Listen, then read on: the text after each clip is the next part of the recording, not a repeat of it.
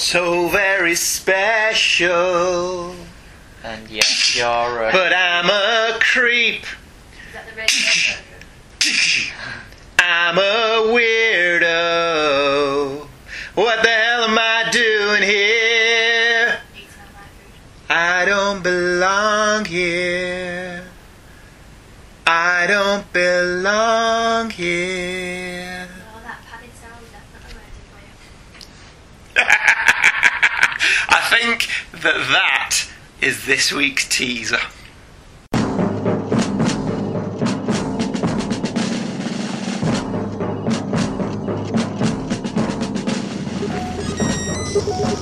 Comic books, an art form barely alive. We can rebuild them. We have the technology. With digital downloads and bookstore penetration, which sounds a bit rude, we can make them better than they were before. Better, stronger, faster.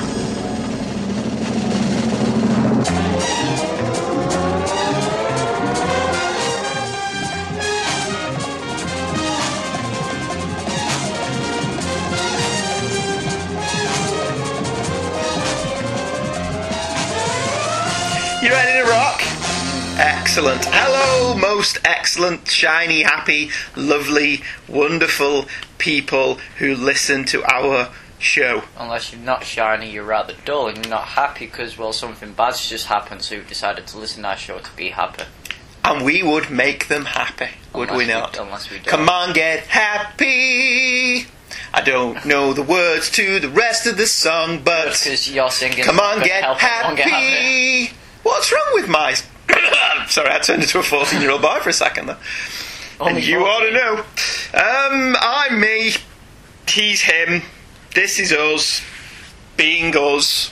Doing what we do. I'm Andrew Leyland. I'm Michael Leyland. And this is yet another wonderful, magnificently, fantastically great, brilliantly, magnificently, phantasmagorical episode of Hey Kids Comics. That was a nice list. Did you like that? Mm. I said fantastic twice, didn't I? I don't know. I ran out of wonderful words to describe how wonderfully wonderful we are. Is it a mountain town? It's blame Canada. Before we begin today's most excellent show, we have a brief diversion to talk about the novel and the audio adaptation. Oh, I suppose I should tell people what we're doing, hadn't we? In case this is your very, very, very first episode, welcome. Join us, pull up a seat. We'll talk to you as if we're in the room with you, which isn't in any way strange or Like an odd old person at all. through a television. Yes, indeed. Or to her cats. Yes. If you've been listening for a while, welcome back. Pull up a chair. Join us. Sit a spell, as they used to say on the Beverly Hillbillies. Take a load off. We're in the middle...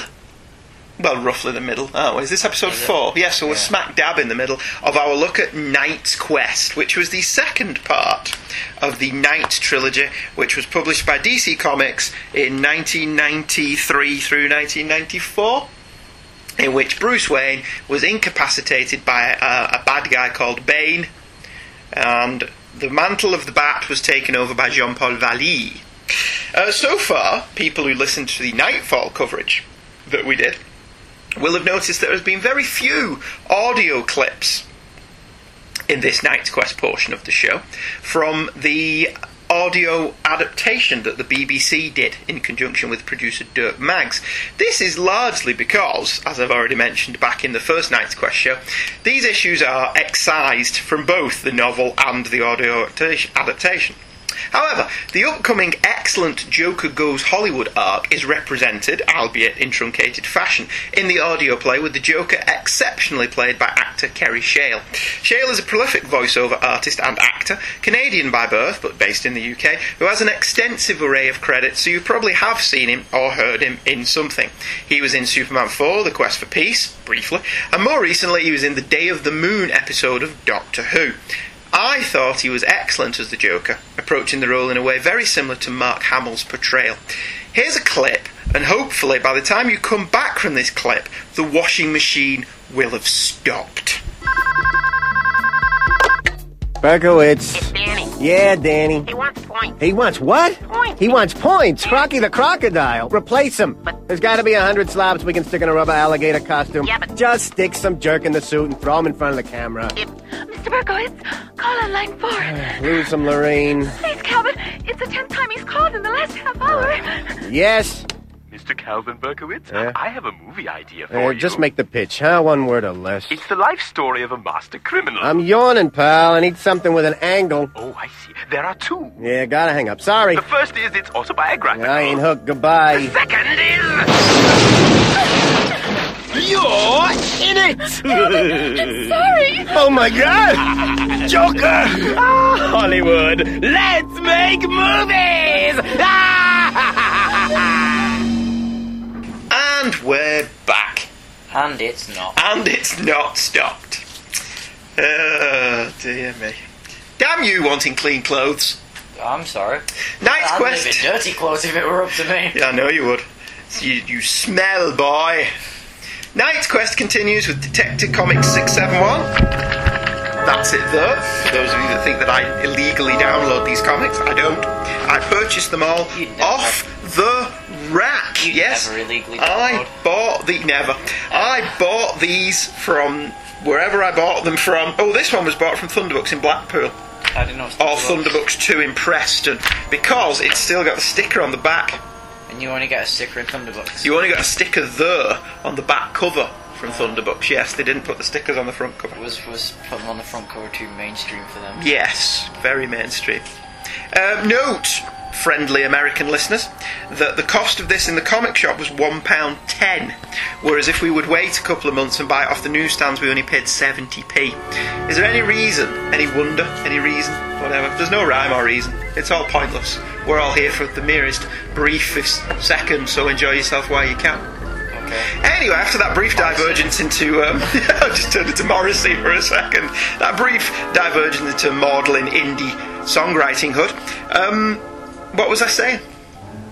If you waited longer, you'd get it for 70. If you waited longer, you'd get it for 70p. And because I'm notoriously cheap, a lot of the time I waited longer, but apparently not in this case. It came out on December 28th, 1993, as a really good Kelly Jones cover with the Batman protecting a woman in a graveyard whilst being pursued by various Universal horror monsters like the Mummy, Frankenstein's monster, and the Wolfman. I really like that cover. Yeah. Jones's work really suits this kind of horrific kind of thing. Yeah. Arguably more than superheroes. Yeah. That's just my opinion. What did you think of it, Michael? It's alright. Excellent, good. I'm glad I have you as my co-host. It's Kelly Jones. It's Kelly. Yeah, but that's, for Kelly Jones, that's an exceptionally good cover. Except His hands are too small. his hands are too No, small. it's not his hands are too small. His hands just a circle with knives in it. His hands look stubby, It's a circle. don't they? He looks like he's Captain Hook, but with lots of hooks. He looks like a 4-year-old's drawn him, but they can't draw hands, so they just draw little stubs like he's been amputated. That's very true. The story is entitled The Cutting Room Floor and is written by Chuck Dixon, with art by Graham Nolan and Scott Hanna.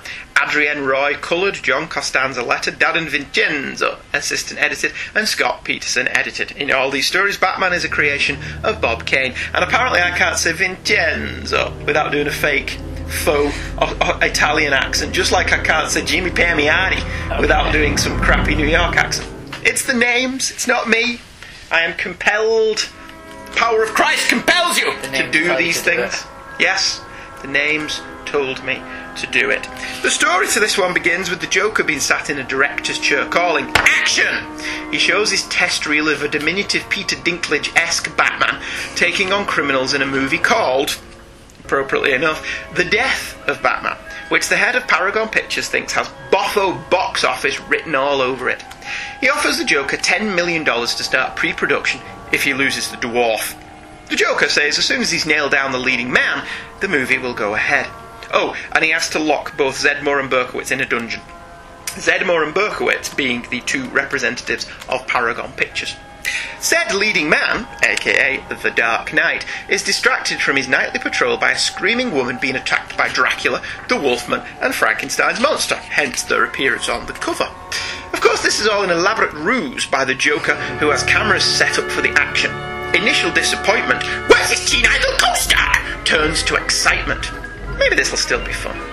The Batman has rescued the girl and is still feeling some residual action in the utility belt area. He takes her to her college dorm at City College, where she takes full advantage of naivete and eases his throbbing utility belt.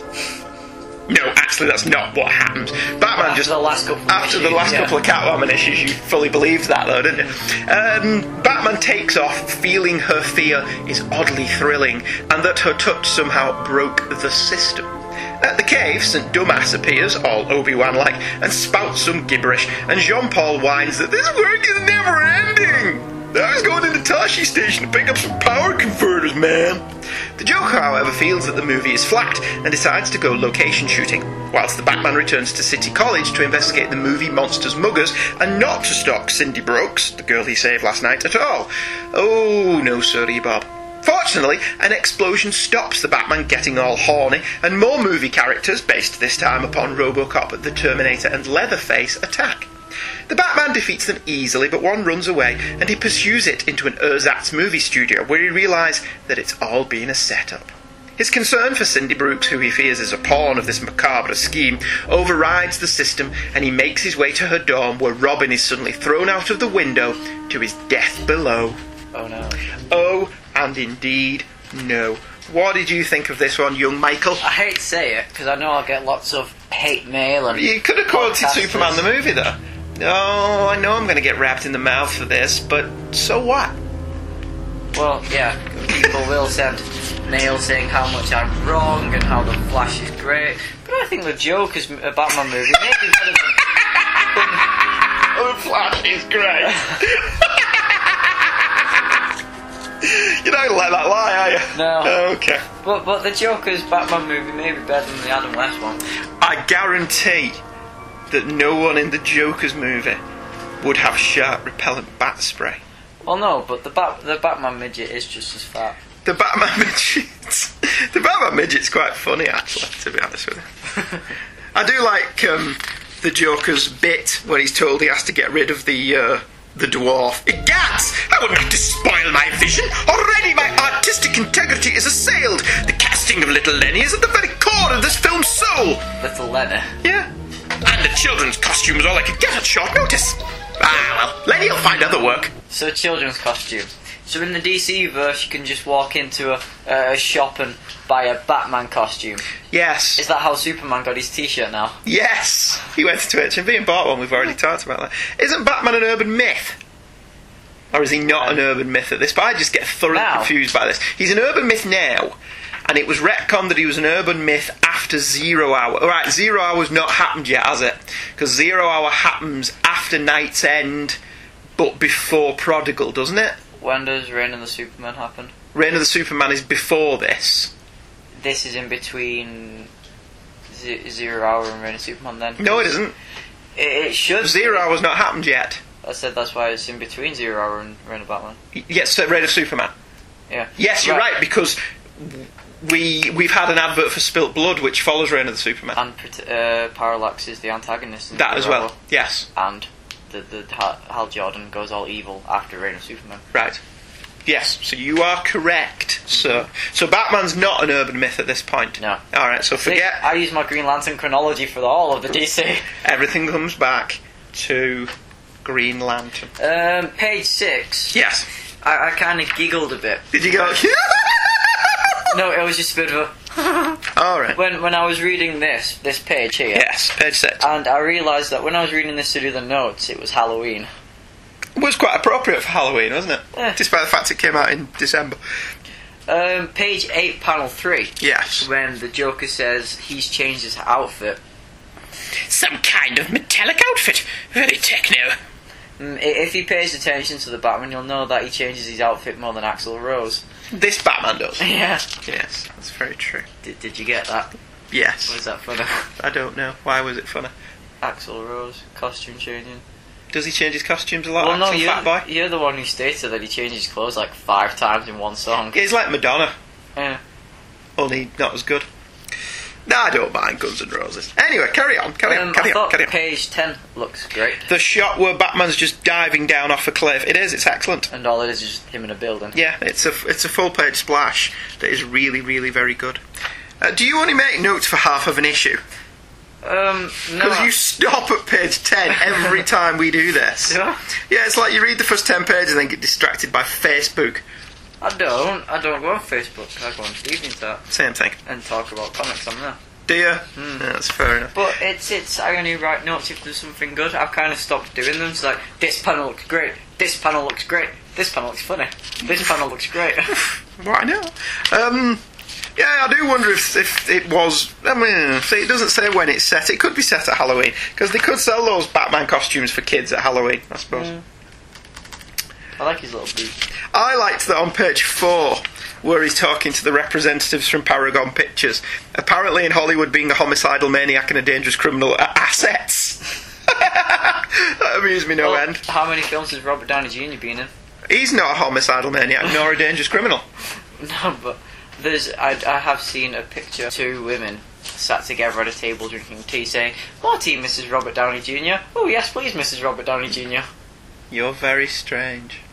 Because in that Simpsons thing with "Hey Luke, it's Robert Downey Jr. shooting at the policeman," I don't see a camera anymore. That's a very old joke. He's clean and sober now, we hasten to add, if there are any lawyers listening. Graham Nolan's depiction of the Joker, moving swiftly on page 4, is fantastic. He goes from Tears of a Clown to homicidal maniac in the space of 2 panels, which is a marvellous artistic treat. I really enjoyed pages 5 and 6, where the Batman has no idea who the creatures are. The Universal horror creatures. He thinks that they're wearing new gang colours. Jean Paul has led a really sheltered life, hasn't he? He had a very protective parent. Did he? Yeah, okay, fair enough. Like Nemo's dad. Just like Nemo's dad. Yes, only without Dory. Who are you again? That would be Saint Dumas. It's just like, Dumas. Apparently that's it, according to Arkham City. Oh, fair Dumas. enough. Is it Dumas? I thought it was Dumas. Yeah, might be. Right. Just forget the s. Dumas. Or Dumas. Page 8. This issue's fantastic generally. Page 8, the Joker's wearing a monocle Monocles are and calling the Batman a prima donna for changing his outfit, which amused me no end. I've said it once before, but it bears repeating. Jean Paul is a nut job, and a very successful one. Yes, he's a very successful nut job, but he's a very for God's sake, he's a very sexually frustrated nut job as well. Yes. Judging by his actions in this and his actions with Catwoman in the last couple of issues. Was this before the internet? Probably. Why? Back computer porn. Yes. Well. That big TV. Do you think he accesses back computer porn? Maybe. On his back Bruce Wayne's computer. going to get back as what Yeah. What is this? And have to purge all of the history, and he's going to blame Tim Drake. I love that idea. Tim, what are you using the Cray back computer and surfing for porn? Wasn't me, it was Jean Paul. He came back all excited from seeing Catwoman's arse. I don't know. There's a lovely piece of meta commentary on page 16, before there was such a thing as meta commentary, ostensibly about the Joker's movie, but it could be read as a deliberate knock at the Jean Paul character, that the Batman is barely developed as a character and is two-dimensional and flat, which I thought was quite cool. I've said before, I think Jean Paul was a deliberate cipher, a dig at many 90s bullets and pouches characters, and both the big two and Overhead Image, and reading the story with that context in mind, it works a lot better. Also, I think this is supposed to be noted film critics Siskel and Ebert, but being that their show's never been shown over here, this probably isn't as funny to us as it is to US readers. Imagine if that was Jonathan Ross and Barry Norman. Which still means nothing to you, does it? Because you don't know who Barry Norman is. Why not? It's a little joke for all our British people who remember Spitting Image. The art on page 17 is fantastic. Especially I sound like Christopher Eccleston as the Doctor now, don't I? Fantastic. You know what? You were fantastic. And so was I. The art on page 17, as I just said, is really good, especially the panel where the college lab explodes and the Batman's hiding behind his cape. Because he's a big pussy and he's scared of bright lights. In fact, the art in this entire issue is strong, complementing what is probably my favourite story in the Knight's Quest run. As usual for writer Chuck Dixon, the story is a fast-paced action piece with characterisation and snappy dialogue thrown in along the way, and is expertly paced. This was included in the Nightfall audio play, as I've already mentioned, and was really good in that as well, but it's not in it for more than 2 or 3 minutes. They cut this entire 3-issue storyline down to 2 or 3 scenes, which is a bit of a shame. But it's still good and still worth listening to. I found those adverts funny. Which one? The AIDS ones. I know I shouldn't find AIDS adverts funny. It's just No, there's an advert for HIV in the last page where Robin's concerned about somebody who's got HIV. Have you read the Justice League one? No. Where it's Booster Gold and Oh yes, people I have talking. read that. Yeah. That made me giggle a bit. They're supposed to be public information announcements to help you. You're not supposed to laugh at them. No, I giggled. That's not laugh. Oh, okay, fair enough. I'm allowed to giggle. Yeah, you're allowed to take the mick out of bad adverts. I still giggle at penalised and anal and. Obi-Wan Kenobi. You're such a child. The second part of the Joker Makes a Movie trilogy appeared in Detective Comics 672, which was released on January the 25th, 1994. The cover is another Kerry Lee Jones piece depicting Robin falling to his death as Batman swoops in to save him. A flash of lightning adds a splash of colour, darling, to a pretty good cover. It's called Smash Cut and produced by all the same people that did the last issue. Following my can't be arsed stance from last week, saying all that again would probably be as boring for you to listen to as it would be for me to say. So let's pretend that I did it and move on. Batman swoops in to rescue Robin from death by scrolling too far down on his computer so he can't read his notes. Batman swoops in to rescue Robin from Steph. From Steph? Yes, from Steph. I don't know who Steph is. Batman swoops in to rescue Robin from death by sudden impact and actually succeeds in catching him, much to the Joker's chagrin, who's a bit miffed he's rewriting the screenplay. Batman is just as miffed when he finds out that Cindy Brooks inhabits the Robin costume and vows that he will not underestimate the Joker again, promising to press his one advantage, that the Joker is facing a Batman nobody knows. After the Joker threatens Berkowitz and Zedmore, claiming he needs more money, he ups the ante and sends a, really pretty cool, the Death of the Batman poster to the Gotham City Police Department, the newspapers and the Underworld. Specifically the Underworld, whom he offers $2 million to whoever offs the Batman. Speaking of, Jean-Paul blows off the bat signal to check on Cindy Brooks in the hospital, only to find out that she's been checked out by Alan Smithy. Did you get that when you were reading it? No. Did you know? I did. Batman lets the cops handle the Manchester Majestic Theatre clue on the movie posters, convinced he's got a better lead. The Joker must be using a film facility, and the only leasable one is Arcadia. Batman is correct, and after a series of gags all set up for the Joker's movie, gets hit in the face with a drugged pie. Tiswas lives. He awakens to see Cindy tied upside down in a tank of water that is filling up rapidly whilst he is chained up also, forced to watch.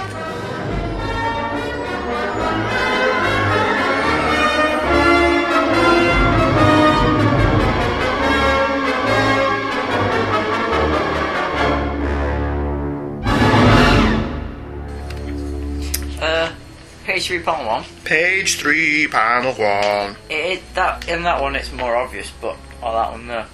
The Joker's hat, the Batman and the do not sign on it is kind of like the Nightfall countdown sign. It is a bit. Yeah, I wonder if that was intended. That was quite good, that. Yeah. The reviews on the poster made me laugh quite a bit. Yeah, the entire poster didn't the poster, the Joker poster is really cool. In addition to the slogan, "You'll believe a Batman can die," there are numerous quotes from notables that could be on any crappy generic film poster, but with smaller type asides claiming the Joker will off various critics if they don't say nice things. The credits are also pretty much all the Joker as well. What can I say? He's an auteur. Some of these quotes are, "I give it 4 stars, Wham TV," and then in little letters, "Don't hit me again." A towering cinematic achievement, Good Morning Gotham. I'd say that even if it didn't have a blowtorch held to my feet. I have to say it's the finest film of the year to date, or The Joker Will Kill My Family, Gotham Gazette. You've got to see this movie. My life depends on it. News Time. The Joker presents a Paragon Pictures production of The Death of Batman, starring the Joker, Batman, and a cast of 1,000 killers. Screenplay by the Joker, music by the Joker, based on a psychotic obsession by the Joker, directed by the Joker, a Joker production, which I quite like. And I quite got that slogan. You'll believe Batman can die. Yeah. I got it. Well done. It's Superman. I'm very impressed. I like the rating on the movie poster as well, which is B. Suitable for everyone except Batman. Which I thought was quite funny. So Batman came to Greater Manchester in a previous issue. Yes, he did. And now the Joker's coming to Manchester. Yeah, well, he's coming to the Manchester Majestic Theatre. Is that in Manchester? I presume it's in Gotham. Manchester Majestic. Well, the Majestic Theatre's in Gotham anyway. I don't know why it's got Manchester written on it. I don't understand that.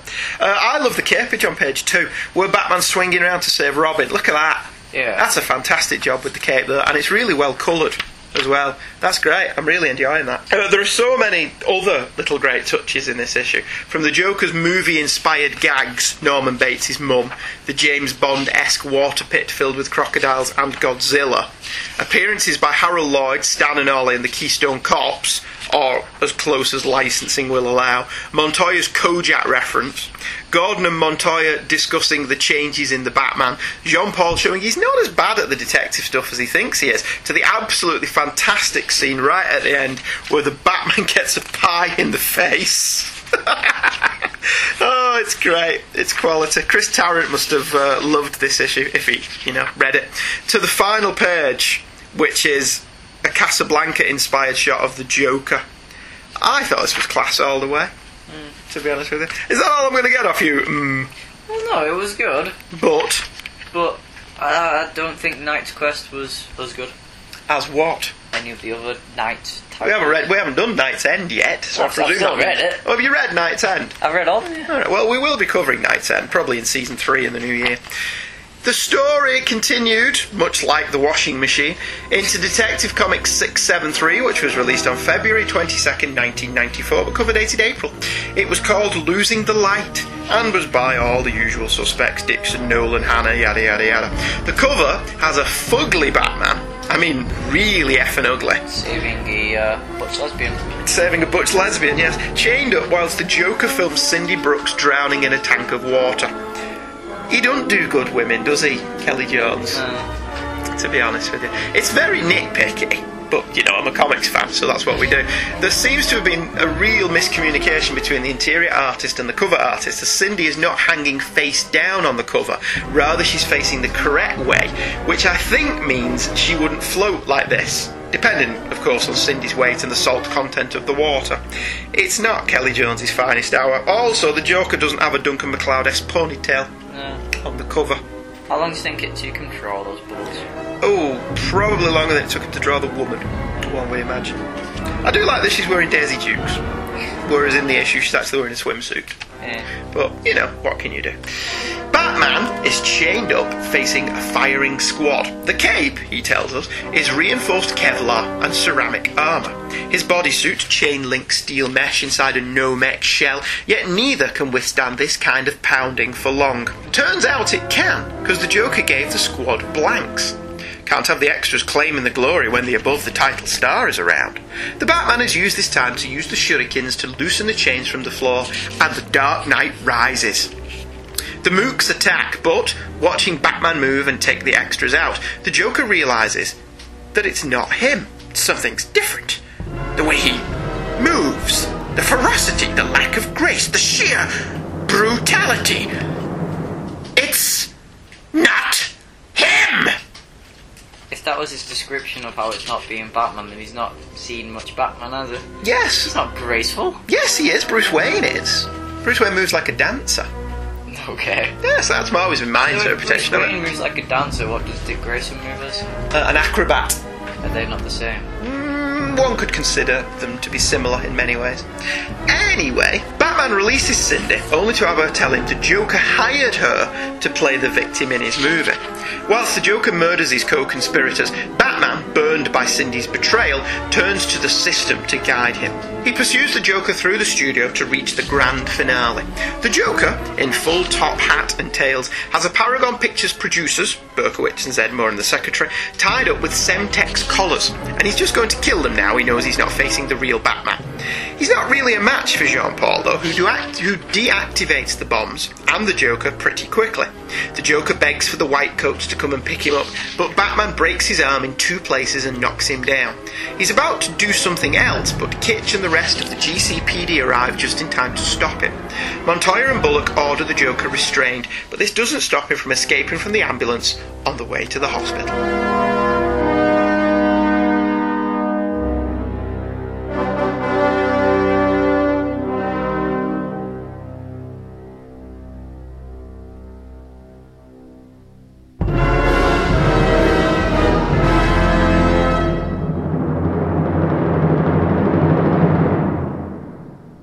What do you think?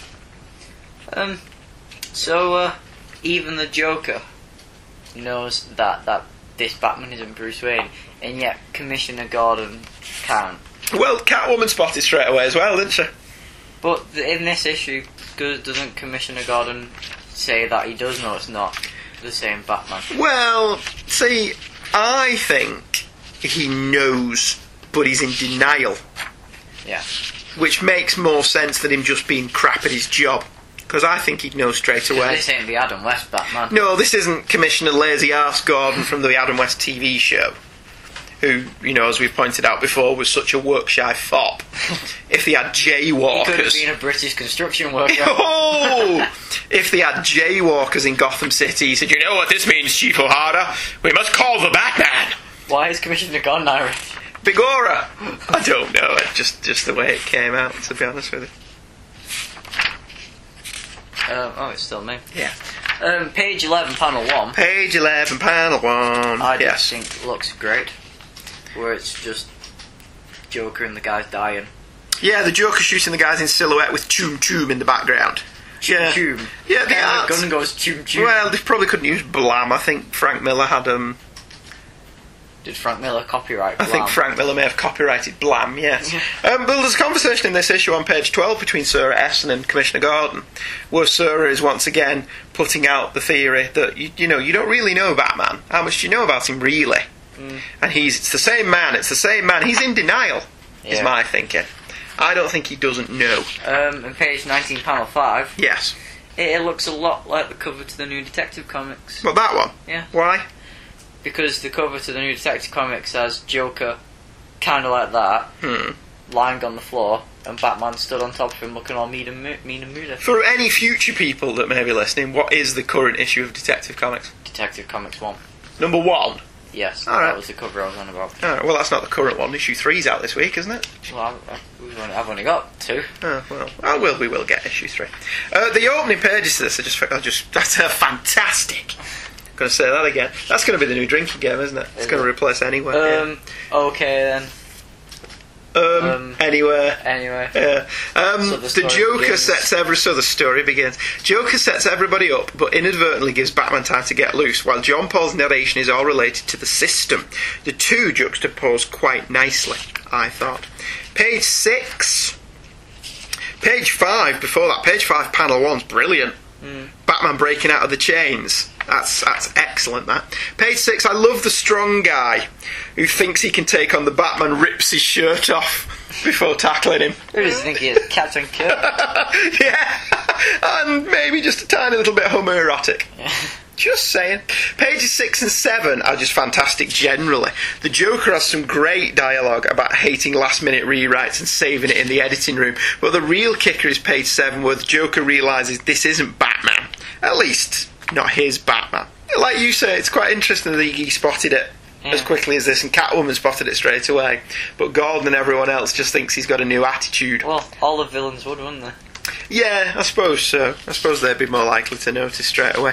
Page 9, the Joker hired Cindy to be in his movie.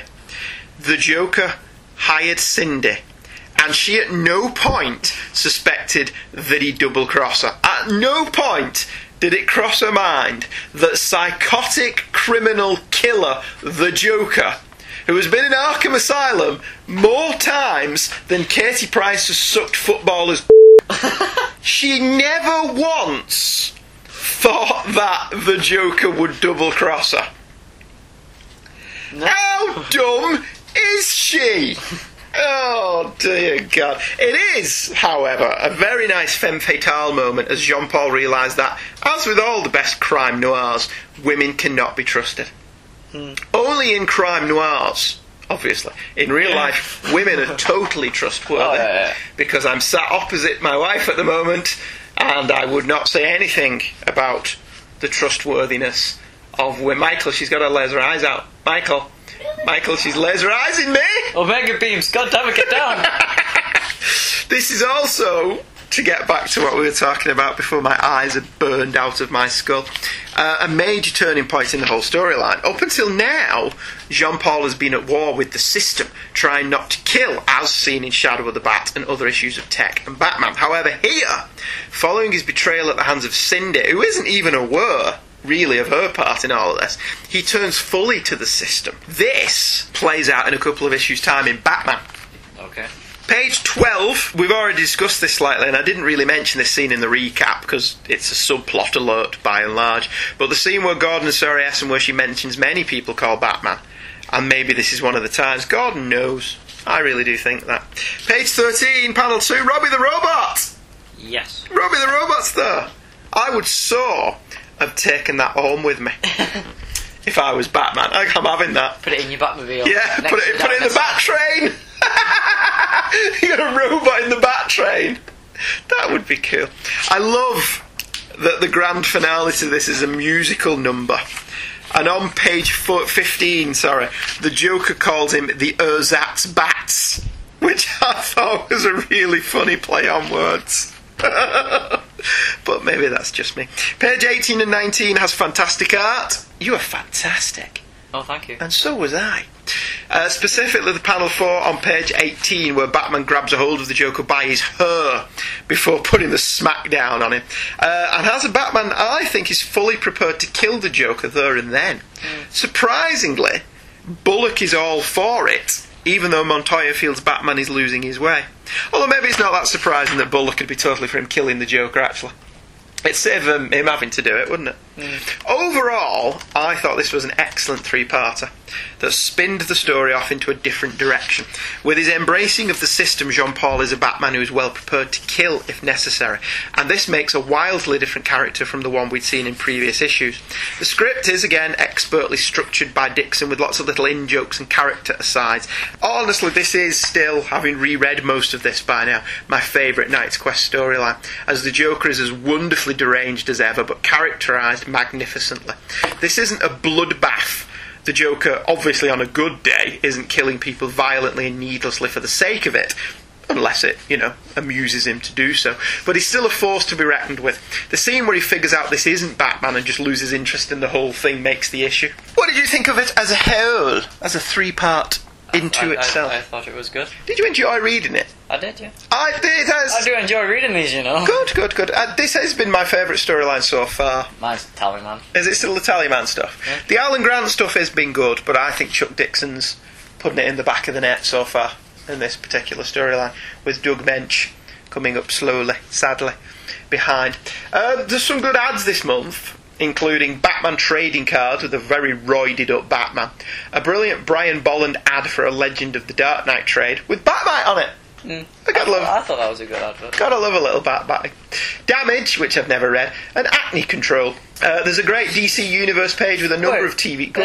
Why are they advertising that in a comic, do you think? I don't know, seeing as the age of reading comics now are all 40 plus apparently. Yeah. Apart from you. Yeah. You're the exception that proves the rule, really, I suppose. There's a great DC Universe page with a number of TV shows on it, as imagined in the DC Universe, with some great casting. Aidan Quinn as the Joker, John Goodman as Kilowog, and Paul Williams as Gantet being my favourites. But as usual for this era, the comic book ads are the best. The hot releases this week are Batman Spawn by Frank Miller and Todd McFarlane. That art does look good, though. The Todd McFarlane stuff? Do you think? Well, I think that Batman looks good. It's all cape. There's not actual any drawing there. The colourist has done most of that. Todd McFarlane could have just drawn an outline there and said to the colourist, fill this in black. Todd McFarlane probably did. Todd McFarlane probably did, yeah. There's an advert for Tech 675, which will be the conclusion of Knight's Quest, according to this, and we'll have an embossed gold foil cover. Looking forward to that. I don't think I've got the special cover for that one, to be honest with you. So I've got nothing to stroke. So you've got nothing to stroke that. Well, you've got something to stroke, but not on a family show. Loads of pretty cool Superman Doomsday stuff, including a poster by Jerry Ordway, a T-shirt, and Hunter Prey is apparently coming out very soon. And Ghost Rider 50 has a die-cut cover. What's a die-cut cover? Do you know, I don't know. Wasn't it raised off the cover and that kind of thing. Oh, right, yeah. Something like that, anyway. Actually, most of the stuff is pretty cool. We can't really slag a lot of this off, can we? Because the Ultraverse not being advertised on this. No, it's Superman Doomsday, which is fine. Batman Knight's Quest, which is fine. Spawn vs. Batman. Well, I've only ever read the Todd McFarlane, Frank Miller one. I've never read the one DC did. Action Comics 700 is mentioned. Star Wars Galaxy trading cards, which, as I recall, were pretty good. And X-Men: The Executioner's Song. There's nothing really stupid this week, which annoys me because we can't take the mick out of it, which is a shame, isn't it? I just realised. On the letters page, Scott A. Misko from Lawrenceville, Georgia, points out that Jean-Paul's gloves are really stupid. Well, I just realised. Yes? On the previous cover for Tech 8... Robin dies at dawn. Yeah. Yeah. He's got fingers and not knives. Oh, yeah. Well, it could be the angle, but it doesn't look like he's wearing his implausibly spiky gloves of death. We'll take a short break, and we'll be right back. Attention, people of Earth. Do not resist us. All who oppose us shall be annihilated. We command the most powerful army of monsters in the universe. They are sure to defeat your Earth monsters. All those who are hearing this are now under the control of the Earth Destruction Directive.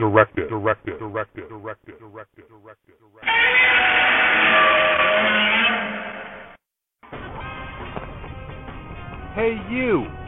Yes, you, hearing this message. Do you like podcasts? Well, evidently you do, because you're listening to one right now. Do you like giant monsters? Of course you do. Who doesn't like giant monsters? Well, then have I got the show for you. Earth Destruction Directive is the newest Daikaiju podcast on the internet, and we talk about all your old favorites, like Godzilla, Rodan, King Ghidorah, and Gamera, but also lesser-known monsters, like Yappa, Yongari, and Giala. We cover everything from movies to comic books to video games, and we're kicking it old school at earthdestructiondirective.blogspot.com. Check it out, won't you? And remember, the EDD has got their eyes on you.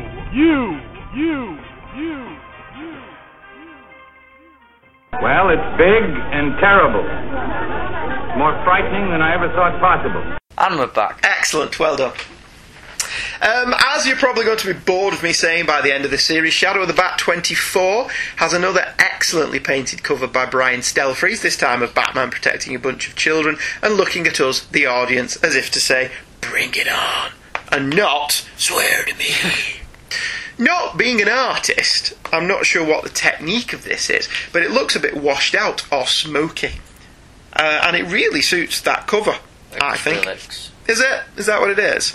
It doesn't look penciled and inked to me. It looks very rough, or maybe it is just penciled and then coloured, or maybe, like you said, there's acrylics on there. I don't know, but it's really, really good. Why is that kid blue?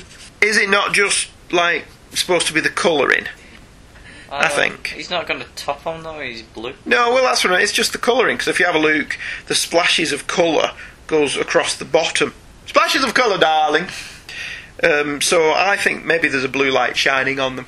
Okay. It's still very good, I think. Do you like that cover? It's alright.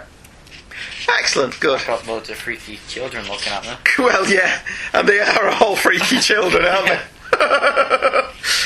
This issue came out on the 21st of December 1993, and it's called The Immigrant Rosemary's Baby.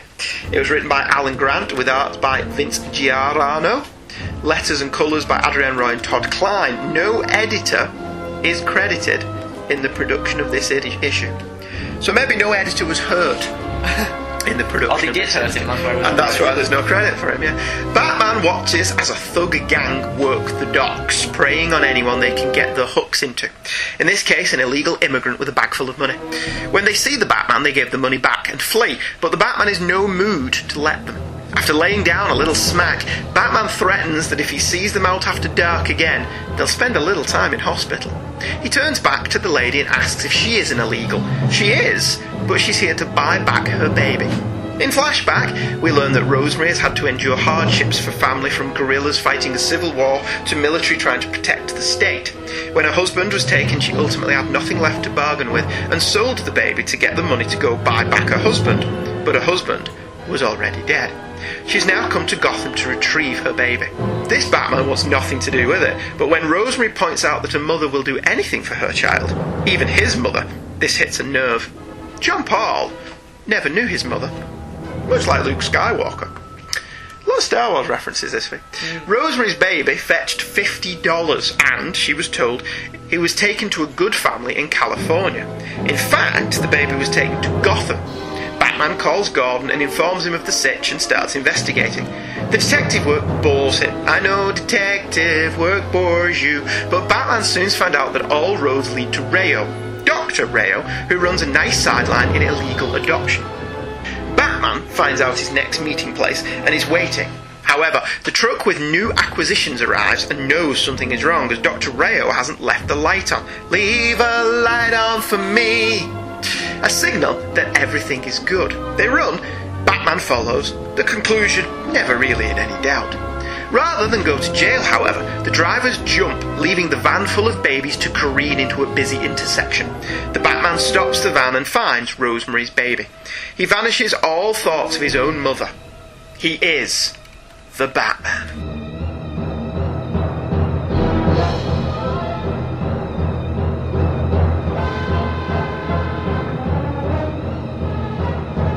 Wasn't Rosemary's Baby that old horror movie with the Satan worshipping old people? Yeah, but despite the title, this doesn't seem to have any similarity with the Ira Levin novel and the Roman Polanski film it spawned, that I can remember anyway.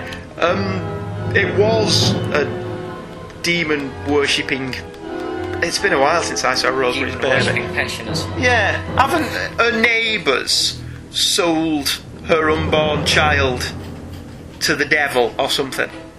I haven't seen Rosemary's Baby since I was about your age. I've not seen that at all. It's something like that, anyway. Fair enough. Yes. Page 6, panel 2. Yes. On the recap pages. It looks like her husband is the Scarecrow. Just look at it. Yes, he does. Oh, the tally man. Yeah. Yeah, fair enough. On page 7, panels 4 and 6. Yes. Batman kind of acts like a dick to this woman. Yes. And then he gets all shocked and surprised when she yells at him. Well, yes, that's fair enough. Also, I like the art in this. You like this one generally because you've done notes for it. I know, but I do like this artist. I do like the Shadow of the Bat stuff. But I like the art in this, even though I can't take page 8, panel 3 seriously. The guy wearing the glasses there has a derp face. A what face? Google it. Okay, fair enough. It's kind of like wonky eyes and a silly face, like. Fair enough. I thought you were going to complain about the Gotham City Police Department building again. Oh no, I like that. Which just looks like a huge cigar. See, what I thought it was there were things coming off it, so it was like a... You know, like in prisons where it's square based and on the corners there's a big tower. Yeah. I thought it was like that. It does look like the tower of a prison. Yeah. Yeah. This may just be me, but I think that this artist, having not seen him draw a normal Batman, draws this Batman better. All the spikes and wavy cape stuff really works with this style of art. Vince Giordano has really grown on me as an artist, and I do agree. Once again, Giordano's art is a mixture of influences combining to make a whole. Page 4, panel 2, for example, of Batman threatening a guy who is shaded all in black except for the red blood running down his face is very Frank Miller. Yeah. But the shot of the bat signal on page 9 is exceptional. That one, and the shot of Commissioner Gordon on the same page. The single page splash on page 13, like you say, is excellent with all the sharp angles and the cape. Same on page 16. It's brilliant. I've really grown to like him as an artist.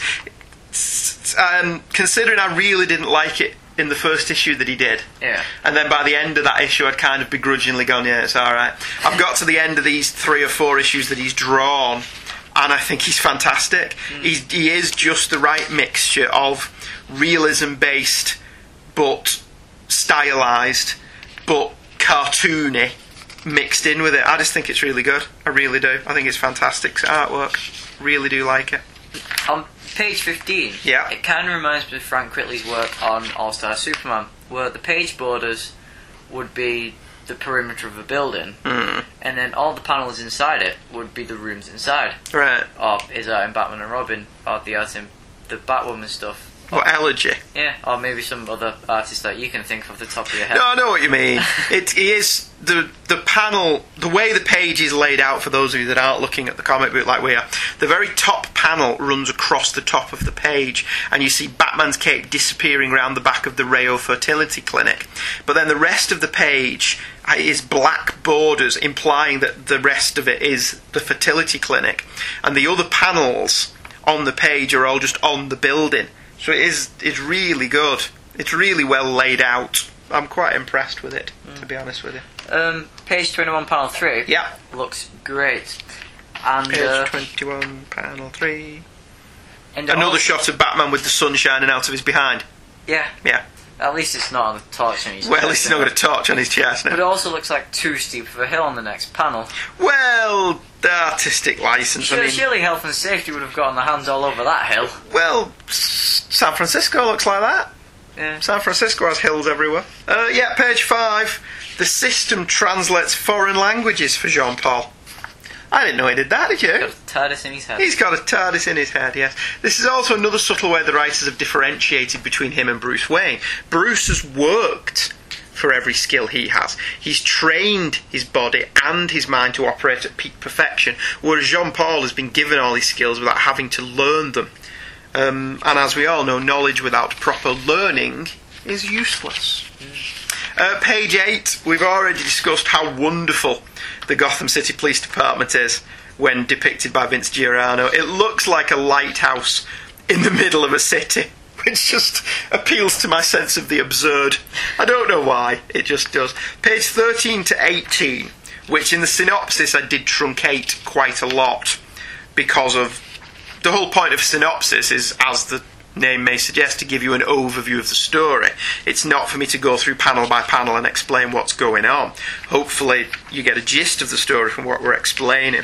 But 13 through 18, Jean-Paul does some really cool detective work, and when he finds Dr. Rayo and snatches him, some quite hysterical work as well. The artwork, the panel layouts, I think I've raved about this enough, to be honest with you.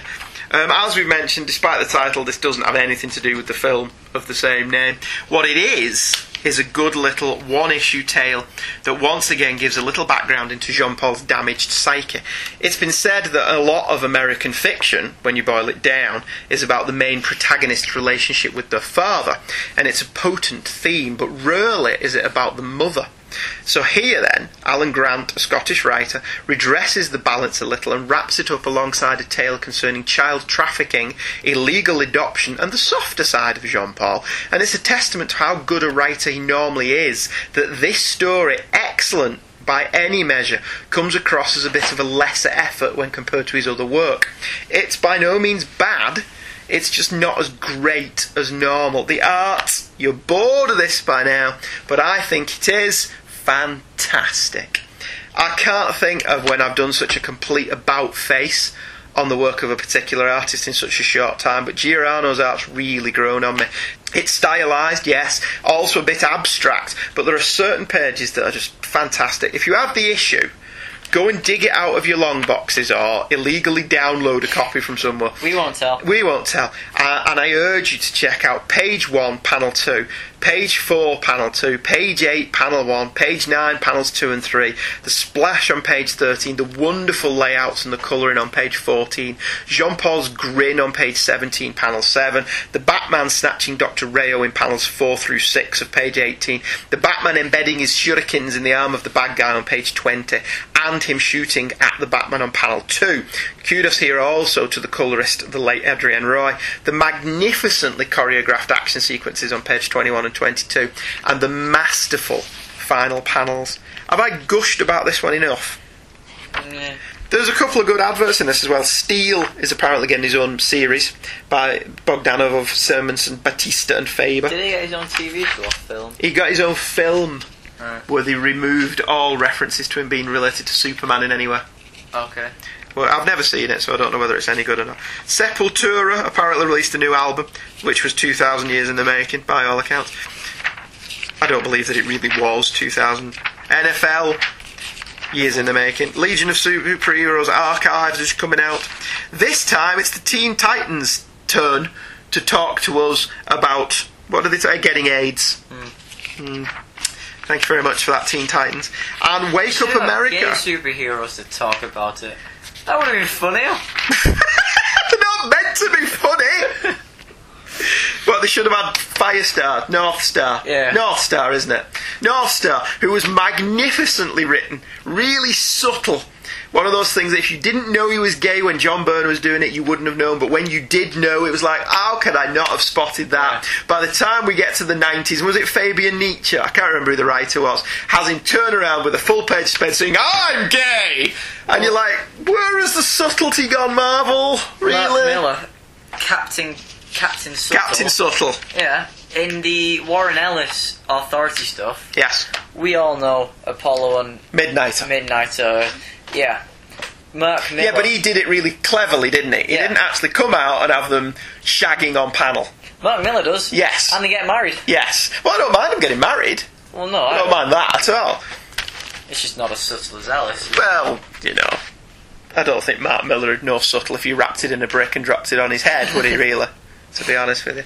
Anyway, finally, tonight we're going to wrap up with a brief look at Robin number 4, which came out on January the 4th, 1994, and was again by Chuck Dixon, Tom Grummett and Ray Kreising, and was called Breathless. Leave me breathless, oh, oh, oh. I wish sometimes that this was a visual medium, because Michael's face, he's just sat there looking at me, appalled. That not only do I sing publicly, but I'm doing it in a way that other people get to hear it as well. You are really embarrassed when I do that, aren't you? No, it's just I have to suffer through this as well. You could sing as well. I could. But you're not going to. I do, it's just you tell me not to. I don't tell you not to, it's your show as well, you can do what you want. The synopsis for this one: Robin has recovered from being clobbered by the spoiler, aka Stephanie Brown, aka daughter of the Clue Master, and they find a clue. A clue. Gesundheit. As Shotgun and Bullock show up arguing whose crime scene it is.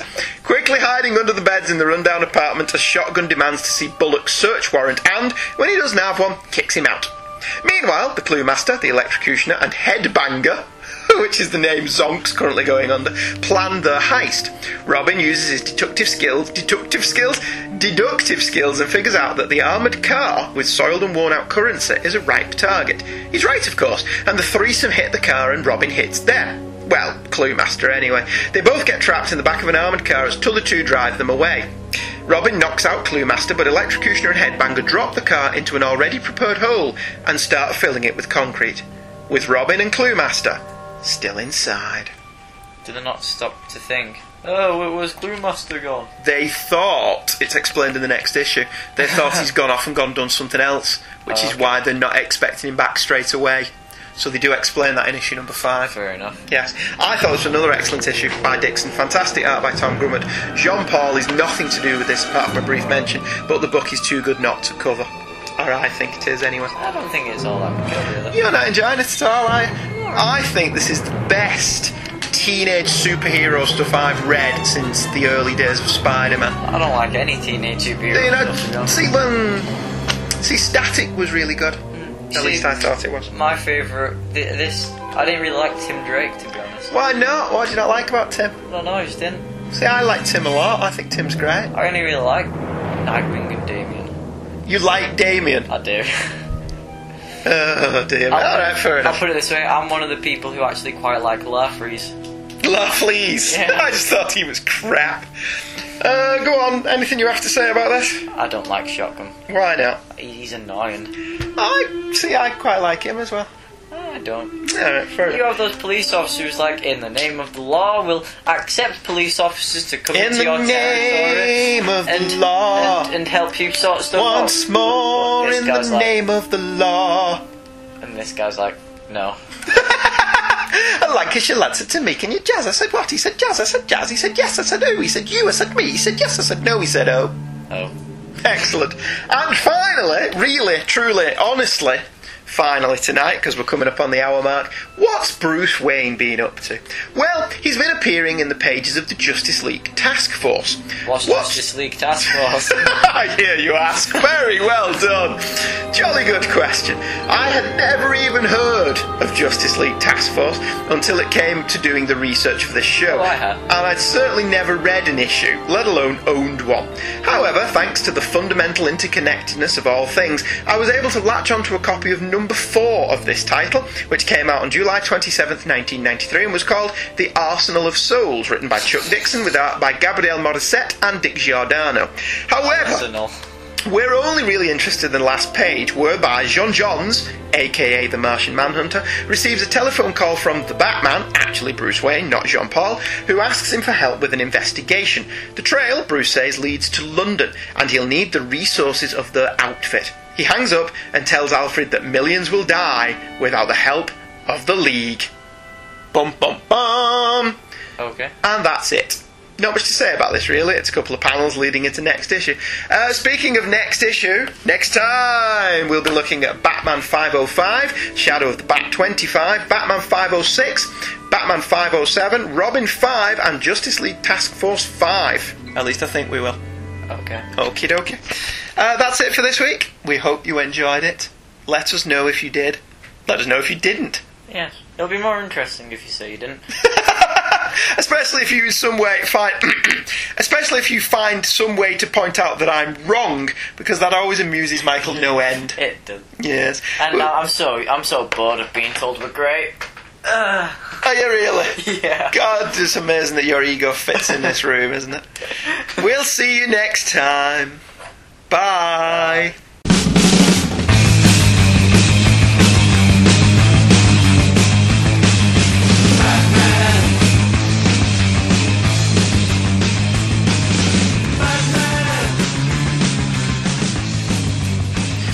Hey Kids Comics is a The Devil Will Make Work of Idle Hands to Do production, and all opinions expressed by Michael and Andrew in the show are the opinions of Michael and Andrew and probably not to be taken too seriously.